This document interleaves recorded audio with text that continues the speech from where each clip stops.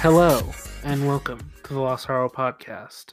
This is your When It Happens podcast for a conversation about cinema, usually, and occasionally other forms of entertainment. But always joining me, as usual, is my co-host Eric Sayor. I hope I'm at least as funny on this podcast as De Niro's monologue at the end of King of Comedy because that shit was bad. Yeah, it's pretty abysmal. Yeesh. And I'm of course your the co-host Arlen Haro, and if that wasn't a good enough clue, we're talking about two films from Martin Scorsese, which are very often cited as inspiring the recent Joker film coming out around when this episode will be releasing. Yeah, and they're just very similar movies in some ways and very different movies in others. So Yeah, two movies that feel extremely relevant today. Yeah.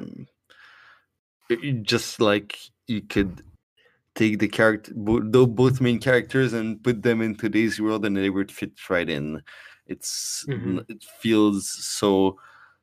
I don't know how they felt at the time, but now it's just of the time, and I don't feel like there have ever been more of the time. Yeah, it's interesting. It does sort of there's a sort of chicken and the egg question that you ask yourself: did these, or at least in one case, did one of these characters create something that exists now, or was that person always existing? Or was he always there? I guess in the background. So yeah. And you say that, and that could apply to like both those movies. Yes. Yeah, I think it's more. I think Taxi Driver definitely inspired some personalities. King of Comedy it's a little bit less well known, but I could easily see the other way around. So yeah. They're interesting. So we'll start with Taxi Driver, which is I don't know, Scorsese's first big success. I think Mean Streets was well received, but I think this is the one that like made him blow up. At least that's also the movie that made Paul Schrader, that we've both talked in length about on this show. That's his first writing credit, and I think, and the movie that got him Oscar nominated very early in his career and launched his career. So for both these great directors, it's a very important film, independent of the subject matter. Yeah, it's a big moment for both of them. Martin had attention like a lot of the new Hollywood kids did. They had people looking at what they were doing, but it took a few films in for people to be like, oh, these directors are great. These are really talented kids. Coppola being the earliest to sort of hit, and then Marty with Taxi Driver. So yeah. And it's a very like you kind of said, it's sort of it feels very pulled from this time that we're in now. Kind of prophetic in some ways. Yeah. But I would be very curious to travel back in time and get the feeling that people had about it at that moment, because it's a very interesting sort of chunk of a moment in time, captured in amber, in a very particular way. What it does manage to do is capture a time and place very well. It's like a story very set in that New York. New York, I'm absolutely not, I'm not super familiar with. I think the first time I watched this movie is like my first idea of that New York, and it's the one that stayed, like the New York of the mid 70s, a lot more grimy. Having been to New York a few times because it's pretty close. It's not a city I recognize. Yeah, I've been there exactly once, and it's a very different place now. This felt like it was. It felt like I was watching a different country or a different world, or almost like I was watching something set on Mars. That's how disconnected it felt. It's interesting.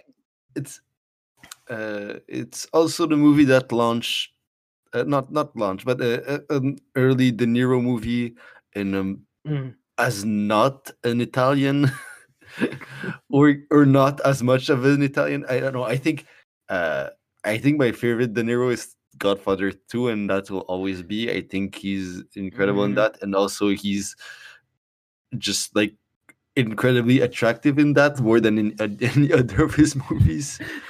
I don't think that ever. I don't think there's anywhere else that he's like hotter than as a Corleone. But yeah, in this movie, he has a very different charisma. That's not. It's more based around intensity, around like his feeling of confidence as an actor that kind of gives this character life, that makes him believable, that makes like every scene you can't help but look away. You can't look away from him because he's so like weird and intense and believable as that weird guy. I'm seeing him and I'm not seeing De Niro. I'm really seeing that character. And even the same in King of Comedy, when we'll get to that, he's like, at this point late in his career, I feel like he's often playing same-ish De Niro, or which happens a lot to actors that have like hundreds of movies behind them. But in this movie, in both those movies, he feels more like a character than he feels completely independent of the actor we have today, which is which is interesting to watch. And seeing himself like lose himself in it gives that character even more believability, and like makes him a lot more scary in a way, because it's a scary film. Like, it's not like scary in the way that how it feels so, he feels so close to the edge the whole way through, and it's so easy for him to just jump over it and become that. I don't know. It's kind of like a werewolf movie. Yeah. In a way. Yes. Like, yes. You're waiting for him to transform into this other thing. And his descent into that is just, it's kind of fascinating, but it, like you said, it is like, it's like chilling as it happens. And his personality really, or it's not even his personality, but I think you said his energy, like his just the way that he's able to sort of give life to this character really just makes it work. And it's not even the big scenes, like the iconic stuff, like You Looking at Me. It's that moment when he's in the taxi with Martin Scorsese. Who has 2 appearances in this movie, and just like the way he reacts to what Marty is saying when he's talking about his wife and about how he's following her, and just all this stuff, and just like the way his face changes as he's taking in this situation, and it's sort of mapping on to his already sort of pre-existing outlook and affirming a lot of what he already believes, in a lot of very interesting ways. Just that stuff is just very interesting, and he says barely anything in that scene, but it's the way that he pulls down the lever or puts it up, and the way that he I think he eats a sandwich. It's all in his the face ticks and him looking into the mirror and seeing him just from the back of his head in little bits in the mirror, and his facial reactions that are almost like he feels completely surprised by what's happening, but also completely indifferent, and just manage to portray both those emotions at the same time and make them both feel real. It's really good. Yeah. I completely forgot that it was Martin Scorsese, even though the first time I watched it, I looked it up after and was surprised, and now I'm surprised again. Oh yeah, he's really good at it. Yeah, he is. He's very interesting. Yeah. His energy is it's a lot. It's a lot in this movie. He's just. I am curious why he didn't act in other things. Maybe he just didn't. He maybe he thought he was too much, which I could understand. Yeah. So we haven't really talked about the movie as a whole. So if you haven't seen Taxi Driver, it's about simply it's about a U.S. vet that that kind of lives aimlessly, that has probably PTSD, chronic insomnia, that tries to alleviate that by being a taxi driver at night. Because he can't sleep, he drives instead, and kind of thinks he's falling in love with the woman that he finds beautiful that works for a politician. I say thinking because I don't think he is actually in love. He's just obsessed, because that's the closest to love that he can have. So he makes them which a lot of people with obsessions tend to do. They kind of just lose themselves in it and make it feel think it's something else. And he loves her the way that you might love a jacket, or a pair of boots. But also he's kind of able to read her a bit, and that's surprising. That surprises her, but he's completely unable to be. I don't know. He has trouble being just around her and have a conversation and understand what a regular another woman would want to do. He takes her to a porn theater. She's disgusted. She doesn't want to see him again, because going to a porn theater is a thing he likes to do in his free time. Again, and I feel like an example of a thing that's just him trying to feel something, and porn makes him feel something in the same way that thinking about that woman he's obsessed with makes him feel something, and those things kind of becomes his anchor as he's radicalizing himself, watching the news, watching just hearing about politics, and it just letting himself be it happens so quickly in the film. He just I feel watches a thing, and then he hears that guy in the car, and then he gets angry seeing black people on TV, and then he wants to kill the politicians. It feels so, I don't know, maybe a bit too quick to make sense to me. It does. In some ways I think it does. I think I think the way that the sort of New York being a character in the movie, I think that's part of it. We're supposed to accept that just by living in New York that may have something to do with it. And that the city kind of changes you. That's how I've always interpreted the movie, at least. So also there's this scene at the beginning when he drives the politician and he's like, someone really needs to clean this city, it's disgusting. It's he's already kind of there. Mm-hmm. But the one thing I think that I just realized more on the second rewatch is that like his relationship with the politician kind of gets him.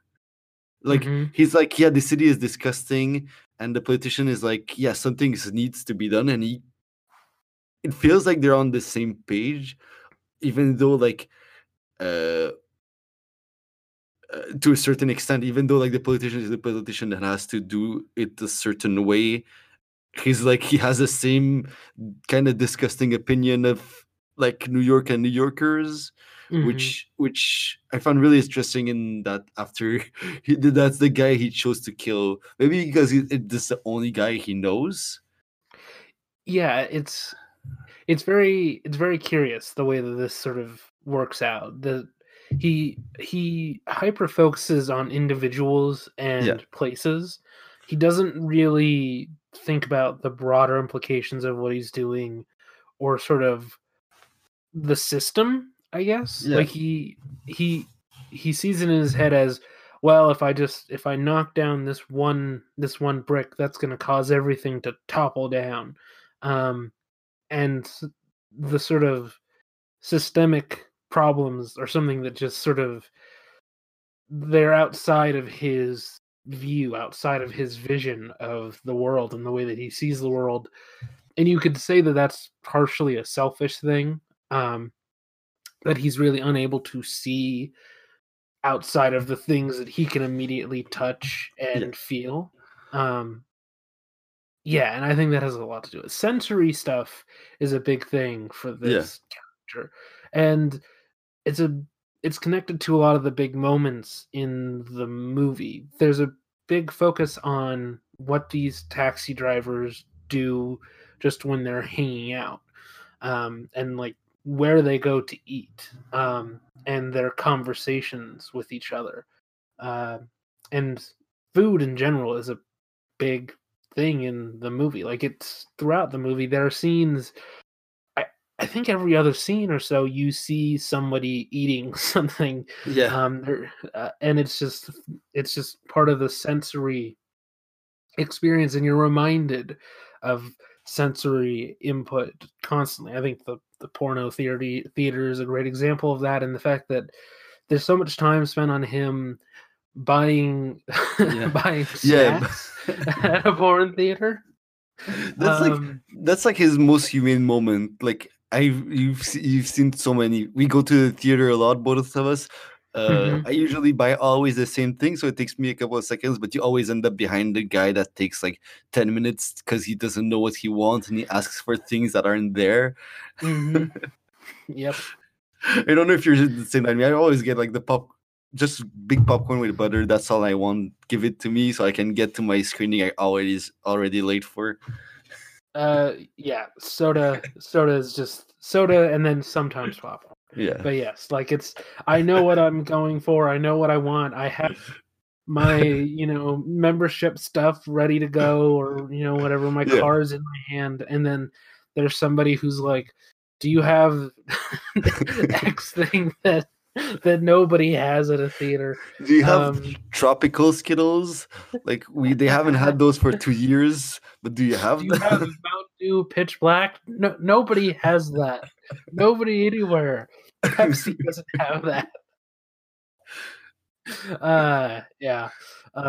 Also, my theater has those mix and match machines with like 160 options. And then there are people who go up to them asking for a specific flavor. It's like, there's a machine right there. Just go do it. It's great. This has been Eric and Eric and Harlan complain about people that go to the movies. Yes. But yeah, Travis is he's definitely that person who asks questions every time they go to the movies, and they just don't know what they want somehow. But yeah, I kind of want to rewatch the movie again now. But food plays a part in everything. Like, isn't Harvey Keitel always like chomping on something or like chewing on something? I seem to remember that.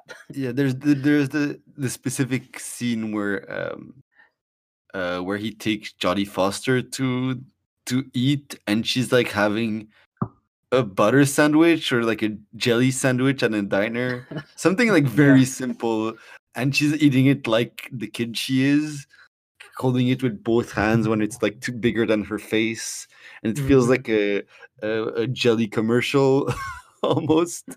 There's like so much attention put to that, like you see her slowly prepare it. It's amazing. It's pretty good. Yeah. And Jodie Foster also. I always forget that she's in this movie. But she's great. Yeah, no, this time I was expecting it, but the first time I watched this movie, I was like completely blown away by her performance. She's like a scene stealer. She's so good. She reminds me in this movie of oh man, what's his name? The kid from the 400 Blows. Like, she has that like, I'm way older than I am. Mm-hmm.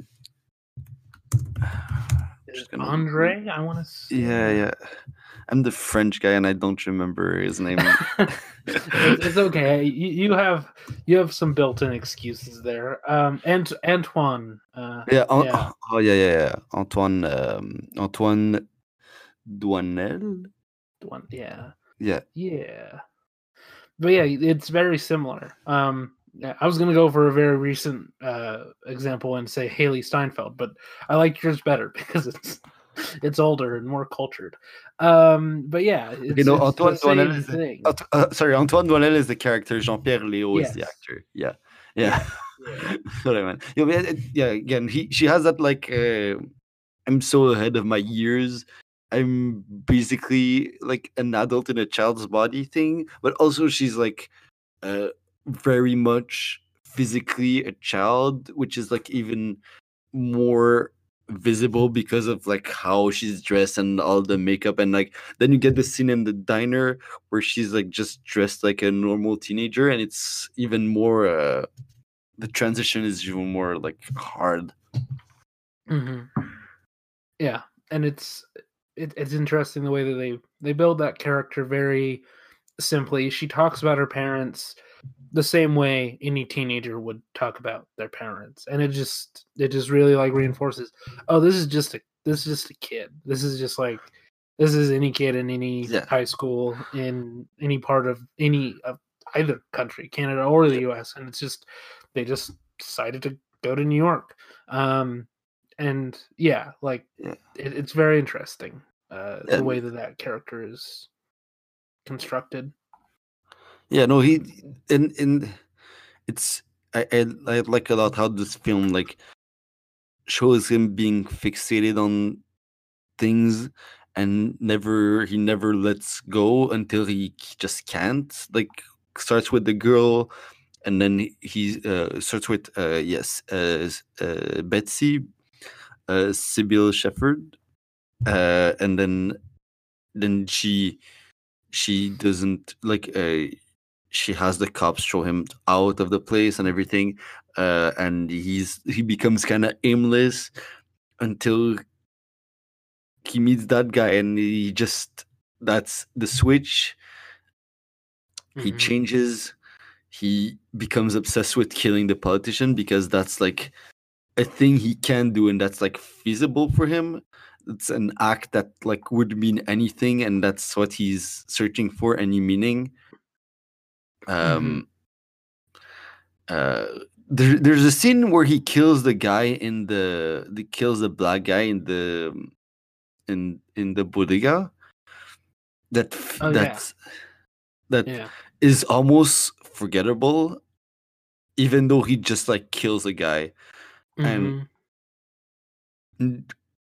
kills a black guy, which like the movie has like a weird relationship with race that I'm not sure I kind of get, and I'm not sure Scorsese got it. Kind of, I don't know. It just made me kind of uncomfortable. I don't know if you had the same. It is interesting. It's curious that like when he has a pimp character who shows up as like a lead character, he picks Harvey Keitel, and the guy who seemingly is above him is like an Italian guy. Like it's weird that there's sort of this juxtaposition throughout the movie, and it is very othering. And my sort of thinking about it is that I think we're dealing with an unreliable narrator. And I think that explains a lot of it, since we are from Travis's point of view. Because I really don't think that Marty thinks about the world necessarily that way. He's definitely capturing a version of New York that he knows and that he sees. The thing is, he grew up in New York. He grew up in those parts. Like he probably grew up around many black guys. I'm not I'm not saying that's like what he believes. I'm just like his portrayal maybe isn't the most like the smartest. I think like at this point in his career he'd do it really differently, but it's probably. Like it still feels weird watching it, and I kind of had to mention because it's like there's like every black character is there either to be a character or even not character, like black person that's just like looked at or talked about is there to be killed or be angry at. And again, I think that is more, that's meant to be Travis's perspective, but I can see why somebody would be uncomfortable with that. It's also weird because like the character specifically talks about at the beginning like that he doesn't care, he'll take black people anywhere, he'll go to Harlem or Brooklyn, he has no trouble with it, he isn't even scared. So like it's probably it's interesting because I read that line completely differently. Like that's a thing white guys say, but they don't mean. But sorry, what were you saying? No. I that's interesting. I know. Maybe you're actually right. That's way more interesting. That I'm not sure. It definitely made me feel uncomfortable. I'm not saying it's bad per se, but it's like it's weird to have that scene where Scorsese is like, "I'm gonna kill that guy because he's sleeping with my." But no, I'm not gonna kill that guy. I'm gonna kill my wife because she's sleeping with a black guy. Yeah, that was interesting. It's. I'm glad you're bringing this stuff up because I never would have thought of it from that way. It is interesting the way that sort of keeps coming up, and I do wonder if he's. I wonder if there is like a larger thing trying to be said there. If the movie is, if it is sort of about sort of white versus black, if that's like part of what's going on, if it's sort of a comment on the 70s and the 60s and sort of how those things sort of just they're not really dealt with, even though maybe Scorsese might have felt like people were trying to act like it was. I think that could be part of it, because the way that I read that the scene with the guy who robs the shop owner is the way the shop owner turns on a dime after he's already dead. Like that is this person who has no no regard for the people that he serves in terms of treating them like human beings. Just being able to do whatever he wants without having to worry about that person not coming back because they're already dead, so he can just punish them and their body and all that. Yeah. And it's sort of just like I think it's about like seething rage in general. It's just sort of just this undercurrent of there are two segments of the population living next to each other who want to, or well, one of them wants to act like they are more okay with the other than they really are. Yeah. I feel like that might be there. It might it might not be there. So I think it's more like if I had to like try to get into Scorsese's head, which probably say what I feel like he's trying to do is more like it's a movie about post-war and meaninglessness following Vietnam, and that meaninglessness driving young white people into radicalization. And radicalization used to mean and still means racism, specifically racism against black people at the time. Now it's as much black people as it is Arabs, as it is Latinos, and it's so easy to go to it, and it does just like, and he doesn't even need to be pushed to just get there. He just it's like there's the guy in the car, and then he's pissed at the TV, and then he kills a black guy in a convenience store, and the killing the black guy is probably the part that makes the least sense to me in that depiction. I feel like it would have made, I'd have put that scene with a guy and just like him robbing the convenience store but not having a gun, like taking the money and running away, and then him shooting him, and that's like anger. That's like there's like a certain righteousness in like that scene, because the guy is pointing a gun in the convenience store he goes to all the time, and he defends the guy. And right, there's like a right-wing fantasy aspect. Yeah. It's showing the time kind of, and I feel like I feel like the owner of the grocery store, who also an Italian guy would in the 70s would probably react that way and just like hide the body and be done with it. And I think that makes sense, but I just don't think it makes sense in the context of like the radicalization of the character and how it's portrayed throughout the rest of the film. Yeah. Yeah. I don't know where to go from here. You know, let's move on to like a scene we skipped, but one of I think my favorite scene of the movie is the scene with the guy with the guns. And oh yes, yes, that guy. Like, that guy is like so confident, showing the weapon again. A very like tactile scene. It's all about like touching the guns and showing them off, and just like the tactile sensation of holding them, and him being incredibly good at convincing De Niro to buy all his guns. Yeah, it's pretty good. Easy Andy is I guess the character's name, which that's a great name.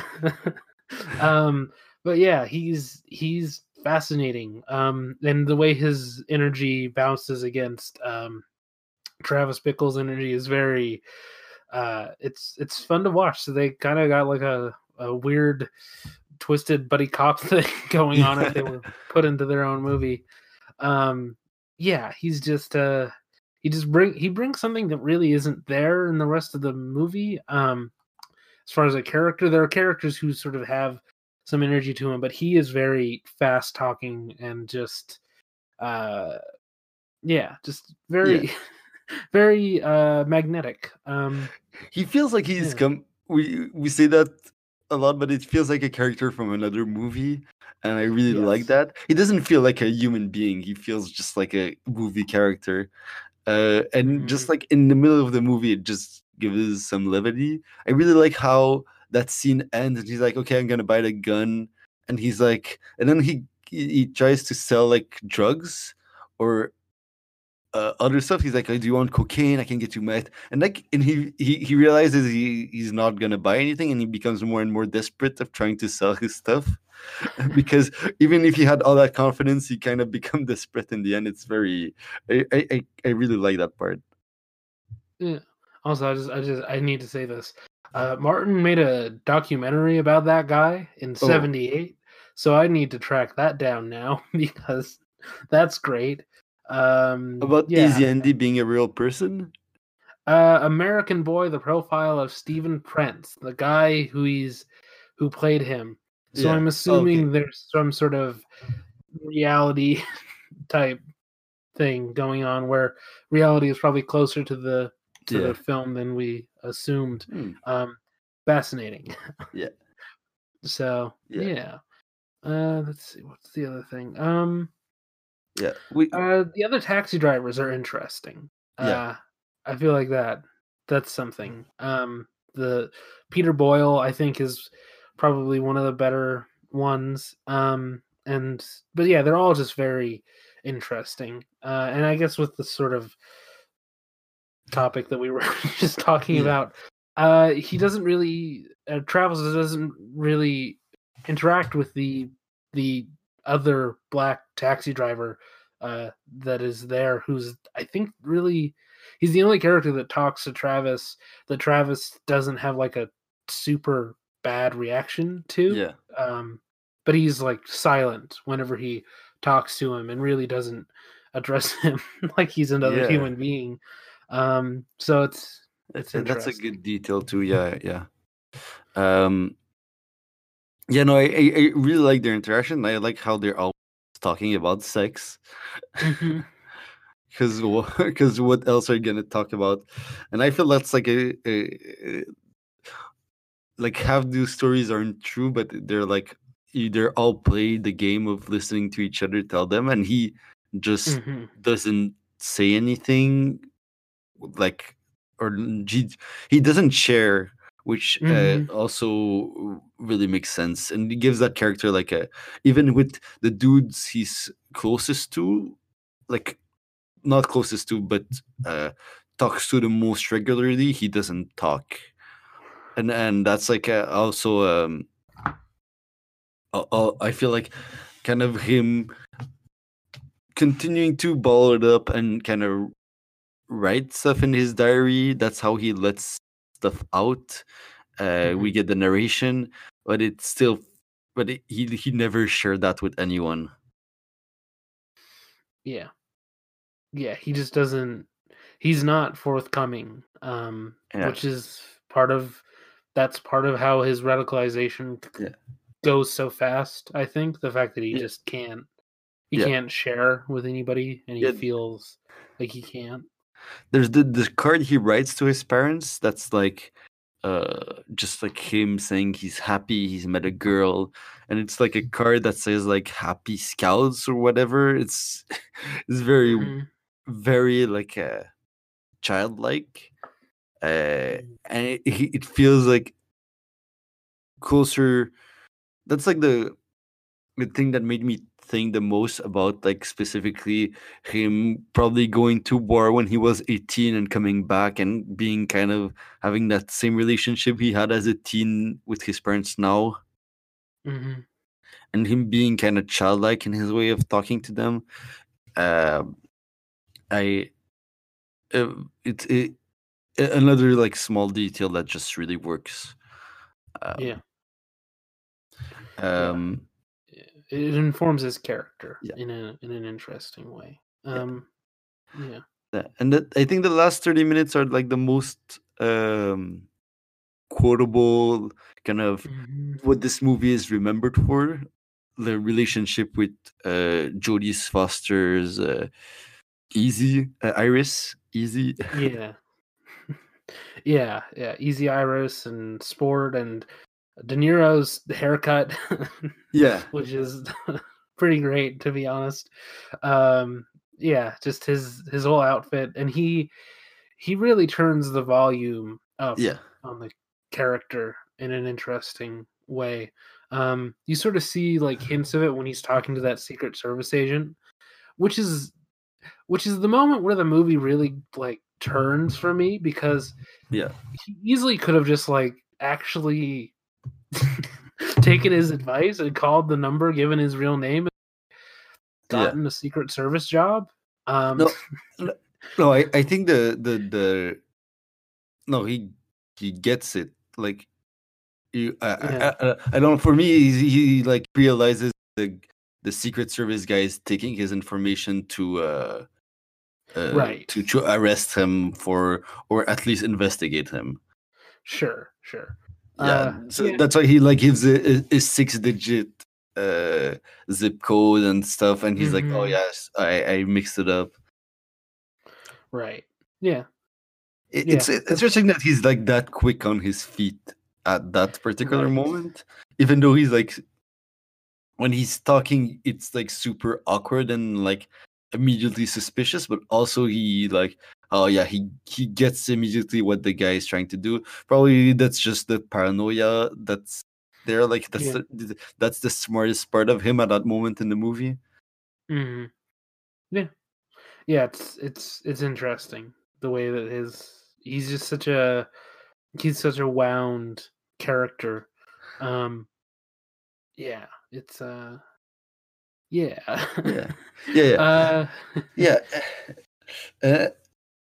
then you get him trying to convince, like he meets Iris again. She doesn't want he anything to do with him, or at least he's like, he pays to see her, and he's like, just why don't you leave? I can take you to a commune. They go for breakfast. You have that scene where they talk, and then that's like this scene where like you just really like her character and her performance, and like Jodie Foster immediately becomes like a household name just because of, I think, those couple of scenes. Mm-hmm. And then you get her going back, and like the disgusting skin crawling moment with Harvey Keitel, which makes the end which makes the end feel like a kind of a good as like, it feels good to watch him be killed. You're rooting for Travis more in that sequence than in any other point in the movie, I would say. You're definitely more on his side, I would definitely say. And when you believe they all killed each other, before the epilogue, which feels, both time I watch this movie, I think it feels completely unneeded. I feel that movie works way better if he dies. Yeah, I don't think it needs the happy ending. Or here's my sort of, I guess my in between would be, we cut from him dying, just to him picking up Sybil Shepherd. That's what I would do.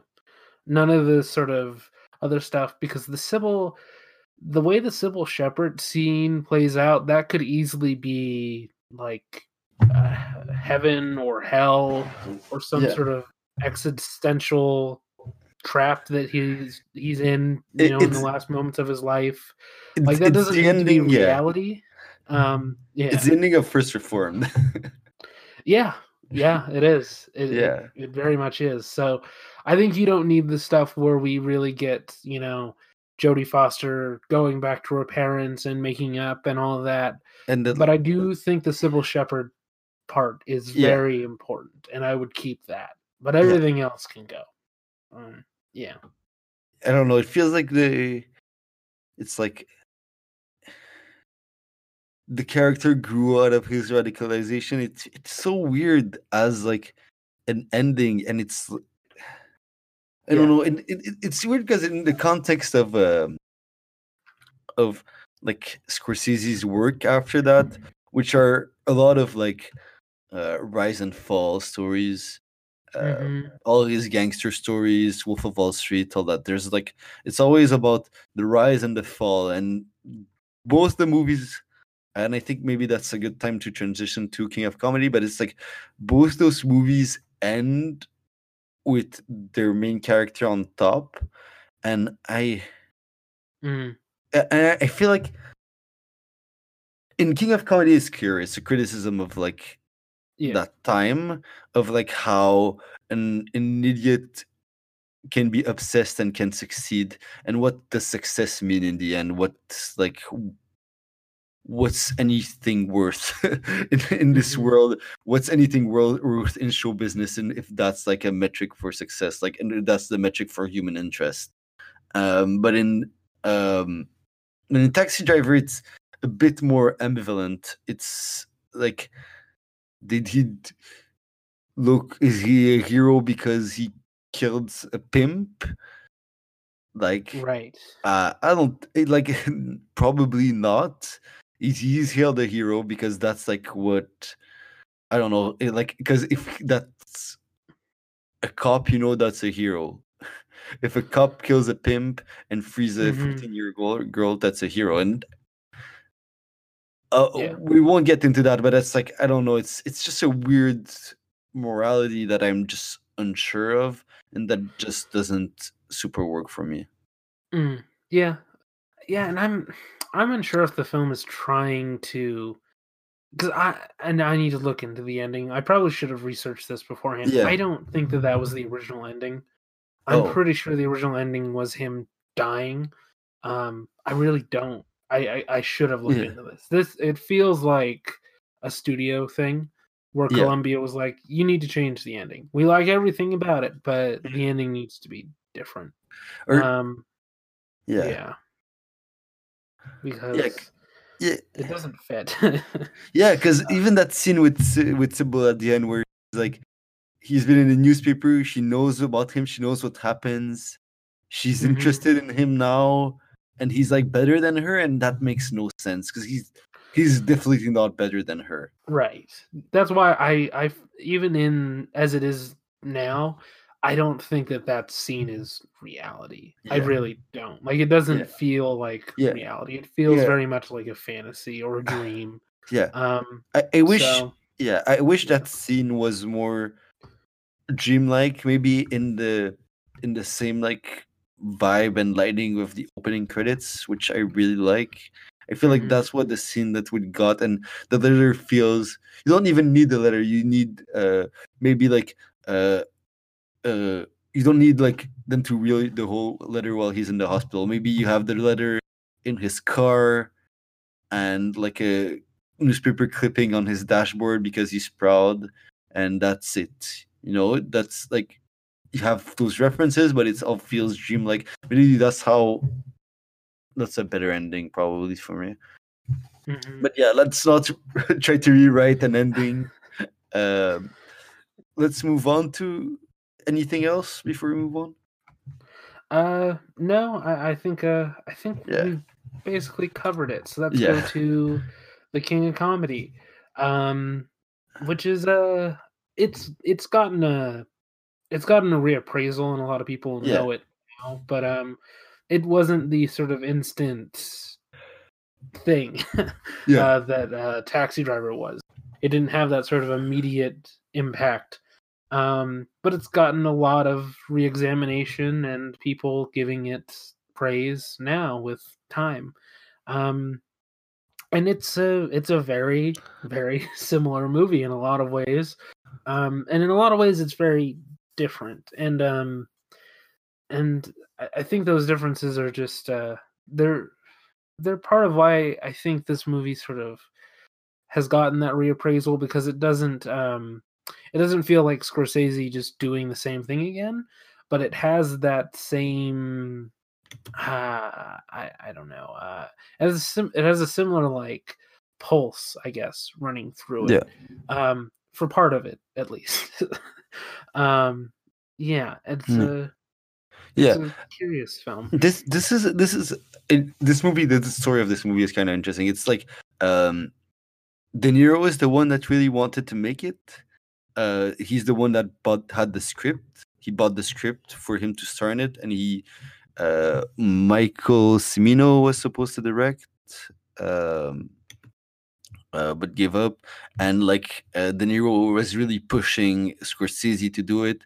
Scorsese was at the start in his career where he was kind of aimless after Raging Bull, and kind of wanted to do only documentaries from this point on, and made this movie and just got started it what he called a new age of his career, got the desire again to make movies, which kind of I completely understand, because it's a lot of what's in the character kind of feel like Scorsese in parts, or maybe how Scorsese saw himself to an extent at that time in his career. Because we talked a bit about the New Hollywood stuff in the beginning, but Scorsese was a director that was obsessed with movies, that had an encyclopedic knowledge of movies, and was kind of aiming for that, and felt like he wasn't getting there, and still, which is a feeling that's so understandable. Yeah.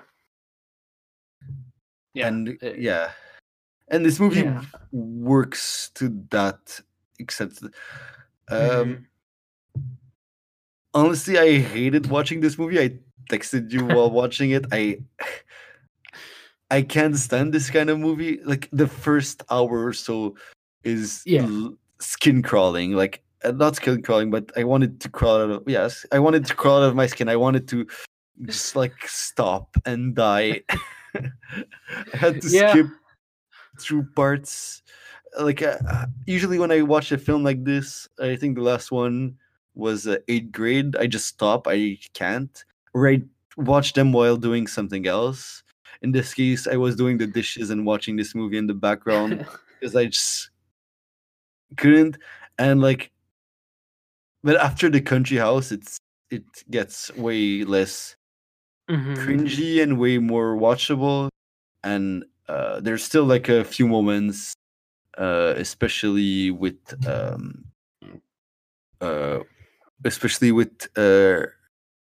Rita.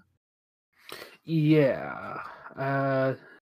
With the stalker woman. Yeah. Played by no, not Rita.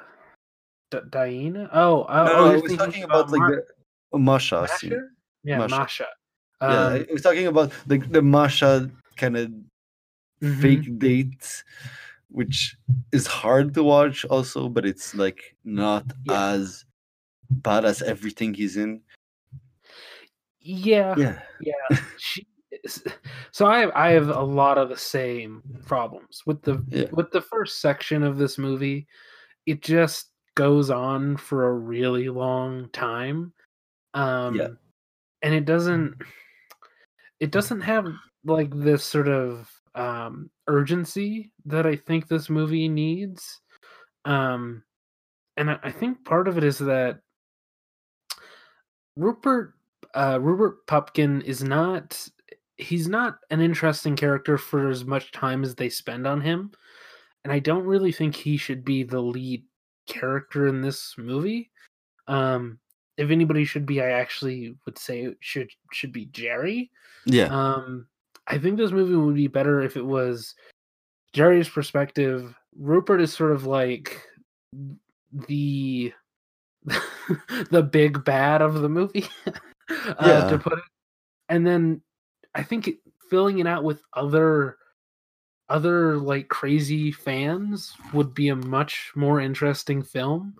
Like that woman on the street who's like, "You got to talk to my son," and then he's like, "I'm sorry, I can't.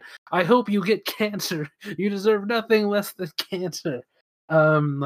People like that woman, they should be far more present throughout the movie. So yeah, I just have problems with the way this movie is built, because that first section doesn't support the second half which is far more interesting, and it has this energy to it. And Jerry Lewis is giving a really good performance, which was interesting to me first watching it. I don't know if Jerry Lewis translated to French Canada or if he was a thing there, but in America, he's a guy who was like a comedy icon in the 60s who did telethons in the 70s and 80s, and he completely skipped over my generation in America. So like I knew him as a thing that used to be, and sort of a, a wacky character, sort of the Jim Carrey of the 60s. But like I didn't think he had this like range and this like anger that this character has. And the ability to tell a lot with just like a look. So yeah. He has this like weird like in film circles, this weird also repetition that he was really beloved by the French New Wave cahiers du cinéma scene for his movies, but also like I knew of him kind of in the same way you described, but probably not as relevant culturally as it was for you. But it's like I knew who he was. Right. Like I couldn't have recognized him. But when I saw Jerry Lewis, I'm like, okay, I know that name. I kind of know what he is. So I got that. I don't think I totally agree with you with like the total structure of this movie, because I don't think the ending works if that's not like, I don't think this movie works if it's not like the center the way that it is. I feel like I wish the first hour was like 35 minutes instead of an hour. I feel like that I wish that movie was like 80 minutes. Yeah. Or I like agree. Or like 90 minutes, just a bit tighter, a bit less of that. A lot leaner. Much leaner. Leaner. Yeah. So do you want to talk a bit about what happens in the movie? We can through it. Yeah. So like I said, it follows a lot of Rupert, which I think that's where we agree. It's too much Rupert, maybe, just overall. Like it's a lot of spending time with him.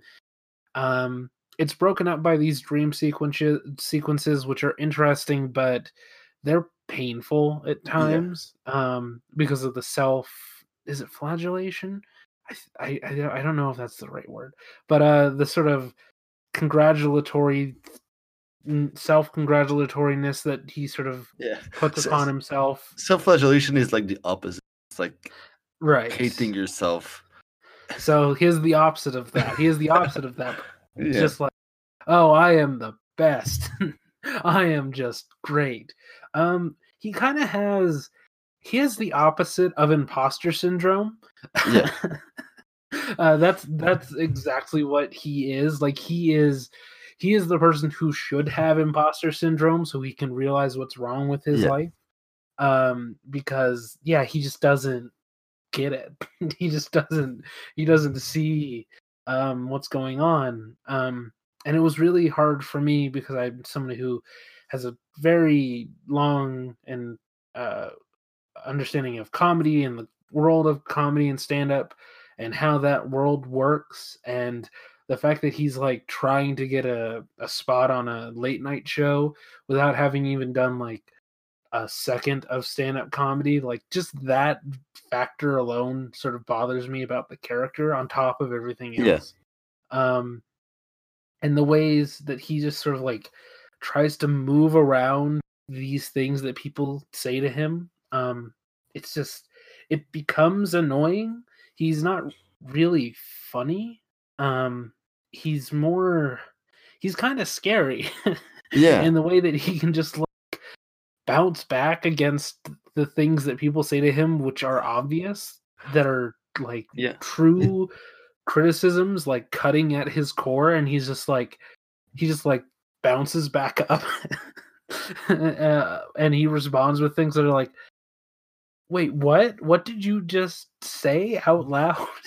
It's fascinating. Some of the things that he gets away with saying to other people, and I think some of it works partially because of De Niro's performance. Yeah, Oh I yeah, don't know where. it's his like Yeah. best performance maybe ever. Mm. I think he's incredible in this movie. I think he's just like, again, he feels like that character. He doesn't feel like De Niro. Yeah. Uh, a thing I found weird watching this movie and just like didn't help.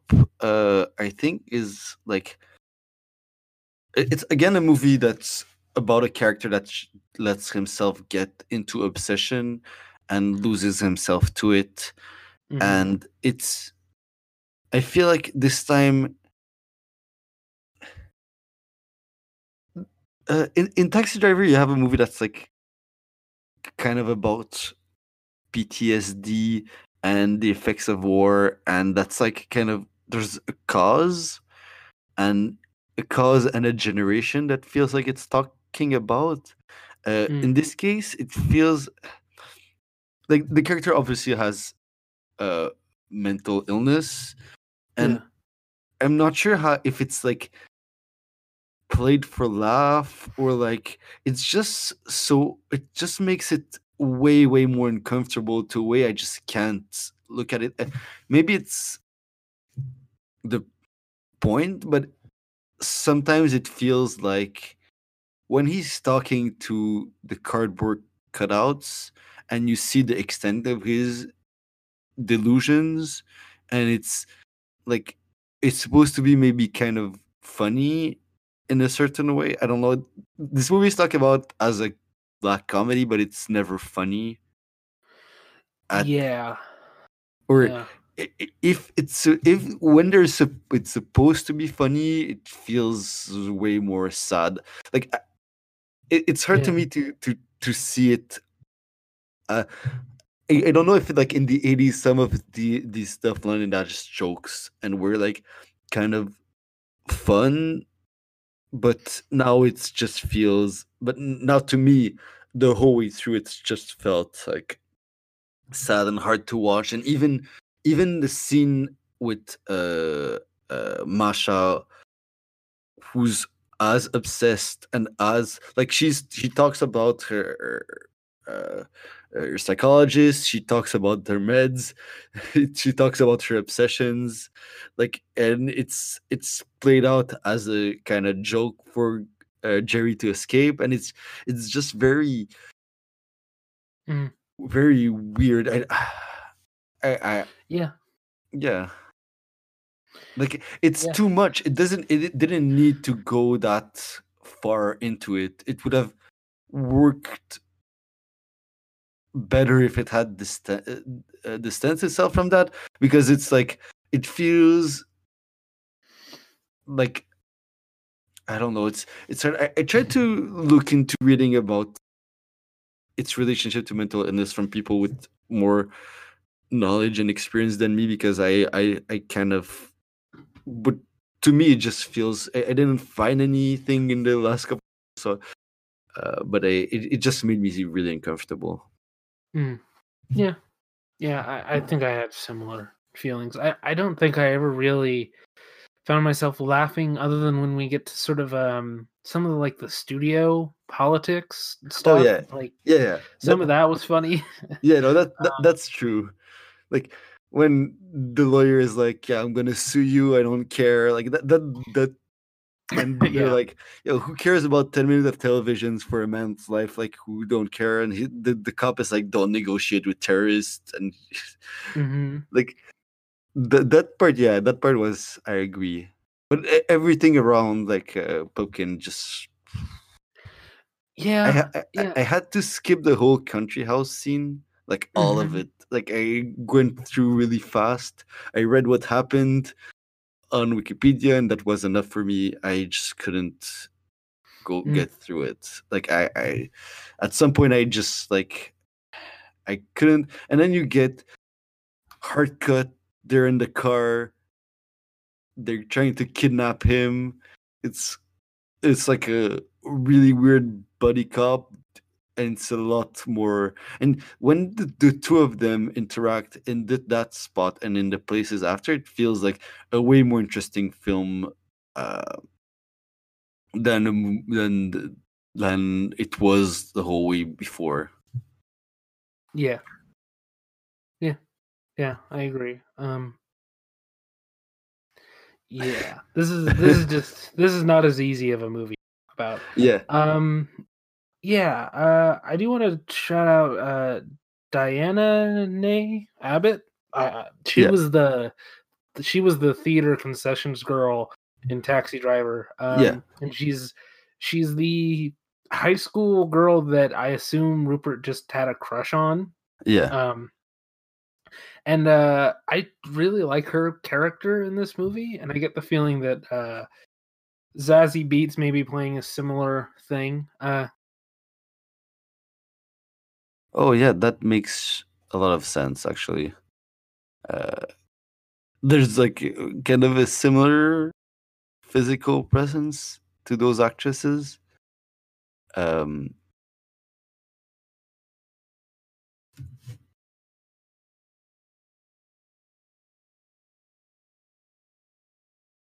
And sorry, I had to step away for a second. Sorry. She's. It seems like they're doing a similar thing. I don't know. Yeah, I was saying like, and it feels they have kind of a similar physical presence. So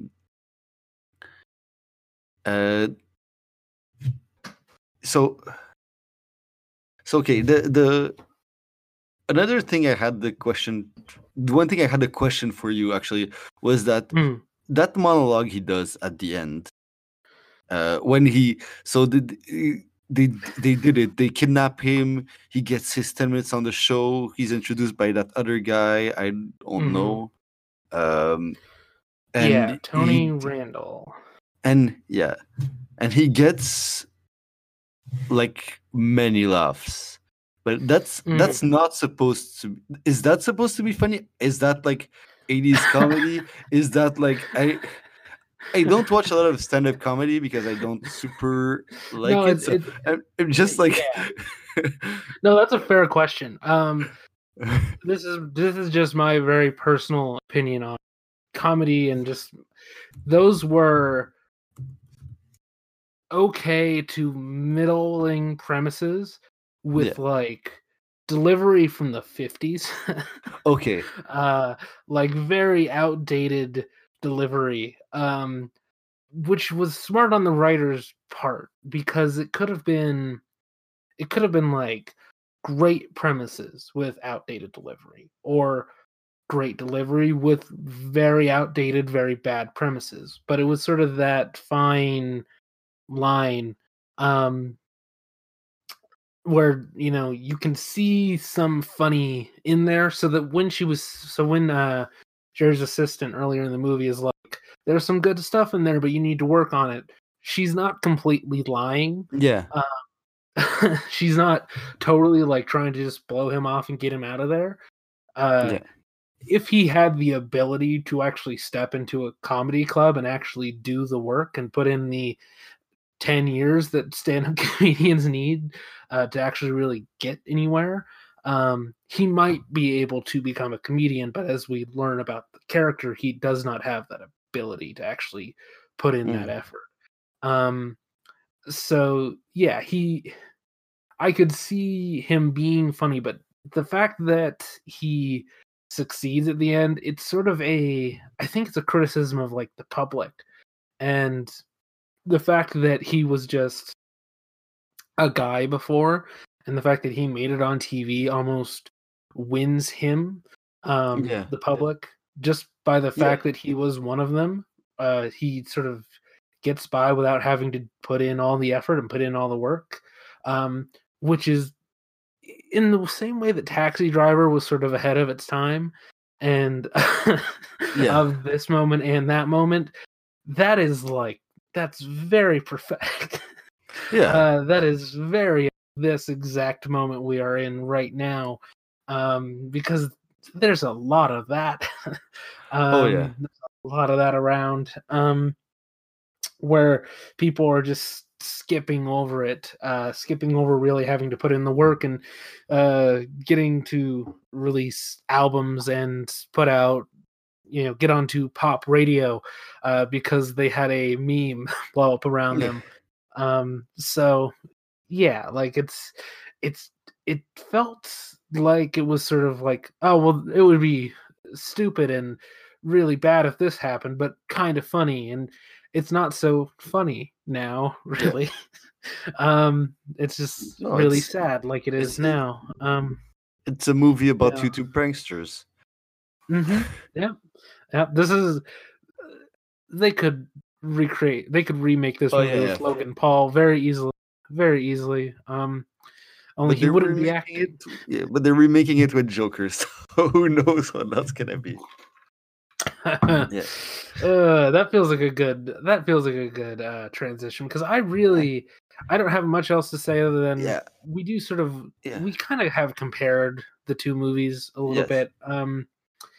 But for me, like the ending of this movie works like so well. It's like about like how just like anyone can do it. It's like it's a complete criticism of everything we are as a society and how what we care about. It's like celebrity makes celebrity, and who gives a fuck if like that not funny guy becomes like, they introduce him at the end as the king of comedy because he said he was a king of comedy because he kidnapped a guy and released a book, and like this movie, it's so good. It's like that, just like how it ends. Very, very different from Taxi Driver. It's like very clear what it's doing. Like the ending works super well because of that. By comparison, like let's see, Taxi Driver, weird ending, but like a lot of more interesting stuff in its build up.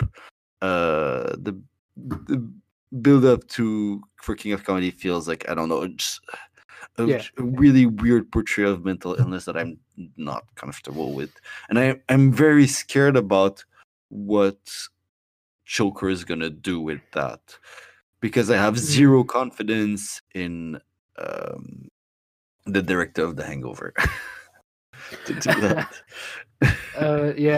Yeah, fair. I don't really have much else that I really about those two movies in particular. That like the ending is just far more well thought out in one. That's why I need to look into it more. But I really do think Taxi Driver was some sort of change. Something happened there. Also, Paul Schrader has said that he would change the ending if he could. He doesn't like the ending of that movie. He also, I think we brought this up last year with First Reformed, that First Reformed was his sort of meta talk back at his younger self and him correcting his, things that he put into the world, and ideas that he put into the world. And on the Joker thing, I'm kind of worried about it too. Partially because I have like a really bad vibe about that movie. Removed from anything else, removed from any of the worries about the movie, and people already threatening to do bad things at the premiere. Can we talk a bit about like how people are kind of talking about this movie, this fucking remake of King of Comedy with the Joker, the clown villain from Batman, as it's like if it's a dangerous thing that's gonna risk lives. It radicalized people because of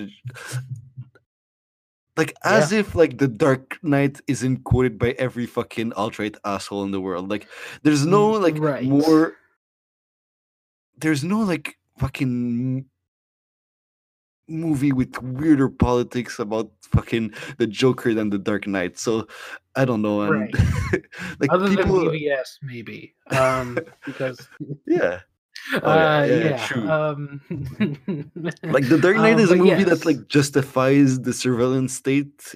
If like Batman can do it, it's so weird to just like think about Yeah. like what the Joker is gonna be. I'm very Yeah. I curious. mean, Honestly, I'm super curious. not to But turn this into the Dark Knight, but that was a commentary on George Bush. But yes, that yeah, was yeah, that yeah, is yeah, that is a good point.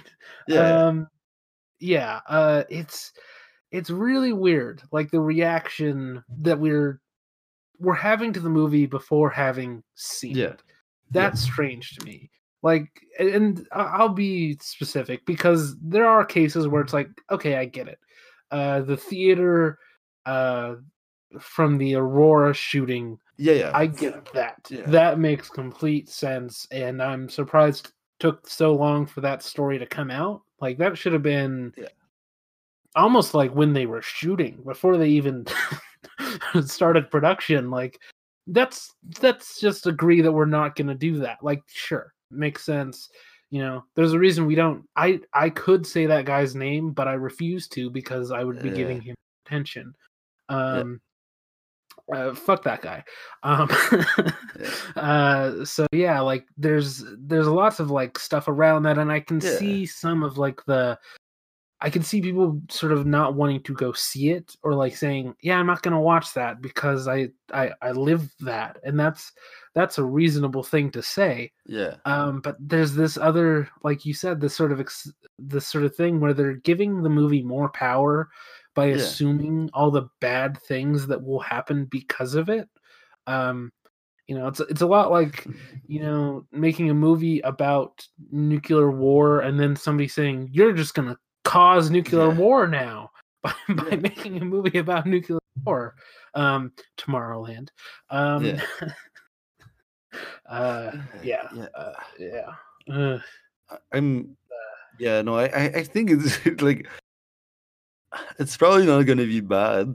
It's just gonna be a movie. I don't know. It's like yeah. people are obsessed with this movie in a way that just like and it has made people develop brainworms in a way that I haven't seen a movie do. And like people from like people that should be people that think they come from the right place of like criticizing it to an extent that makes no sense. Like Mm-hmm. I'm not talking about film critic. I'm talking about the guy that gets out of the movie and like this movie is gonna be dangerous for young men everywhere, as if like Right. YouTube isn't like doesn't exist. You know, it's like it's Right. Like, yeah. Like the whole problem with that argument is like, if you leave YouTube on as yeah, you fall asleep, you will yeah, wake up in the morning to the worst things in your history. yeah, Like all kinds of weird. Like you can start with I don't know clips of the Teletubbies yeah, or Sesame Street. Like I don't know. Maybe I want to watch Sesame Street from Brazil because I yeah, want to learn another language. And then I will wake up to find like weird Brazilian alt-right propaganda because they have that there because their recently elected president is their Trump. Look into it. This is not a strictly politics show, so I will not go into the whole thing about it. But look it yeah, up if you are interested and if you want to know that the world is burning.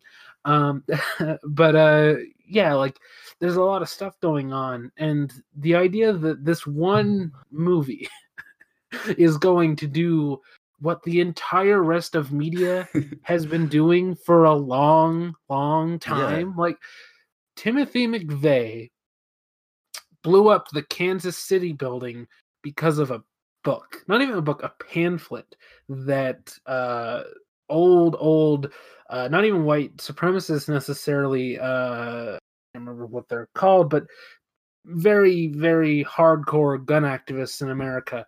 They put out this book called The Timothy Diaries, I want to say. Or maybe it's not The Timothy Diaries. And it's a book that basically teaches you, if you read it, how to lead a rebellion against the government. And it talks all about how the government will use races that are not white to suppress gun owners and true Americans, as it says. And that's been around for a very long time, and people just have copies of it. People have stockpiled it. Timothy McVeigh was handing out that booklet at the Branch Davidian compound while that debacle was going on, telling people about how the DEA was coming for American guns, and because that situation ended with the Branch Davidians all dying in a fire, he got a lot of people to join his side. So yeah, like there's a reason that in the 90s there was a real worry about white supremacy in America. And it's really weird that it just sort of went away for 10 years, or at least that's how the media portrayed it. Okay, this is a very big... Yeah, this is a very good discussion. So yeah, don't be scared about the joke. Maybe don't watch it if you're not interested. We made this episode because I was really curious of talking about the movies that feel like they're a direct inspiration to it and how it's gonna stack up to them. Like I can't see the Joker being as good as either of those movies, but also I probably wouldn't put either of those movies in my favorite Scorsese either. Yeah. So, which feels like a good place to end. I will do more Scorsese in the future. Maybe his religious films. I really want to talk about Silence at some point. That's a movie that just incredible. There was a new Scorsese film coming out also this fall, so that's I think we're both looking forward to that one. Probably way more than Joker. Yeah, much more than Joker, I would say. Yeah, I mean, it's gonna be. I think it's like 3.5 hours long or something, and I'm so excited.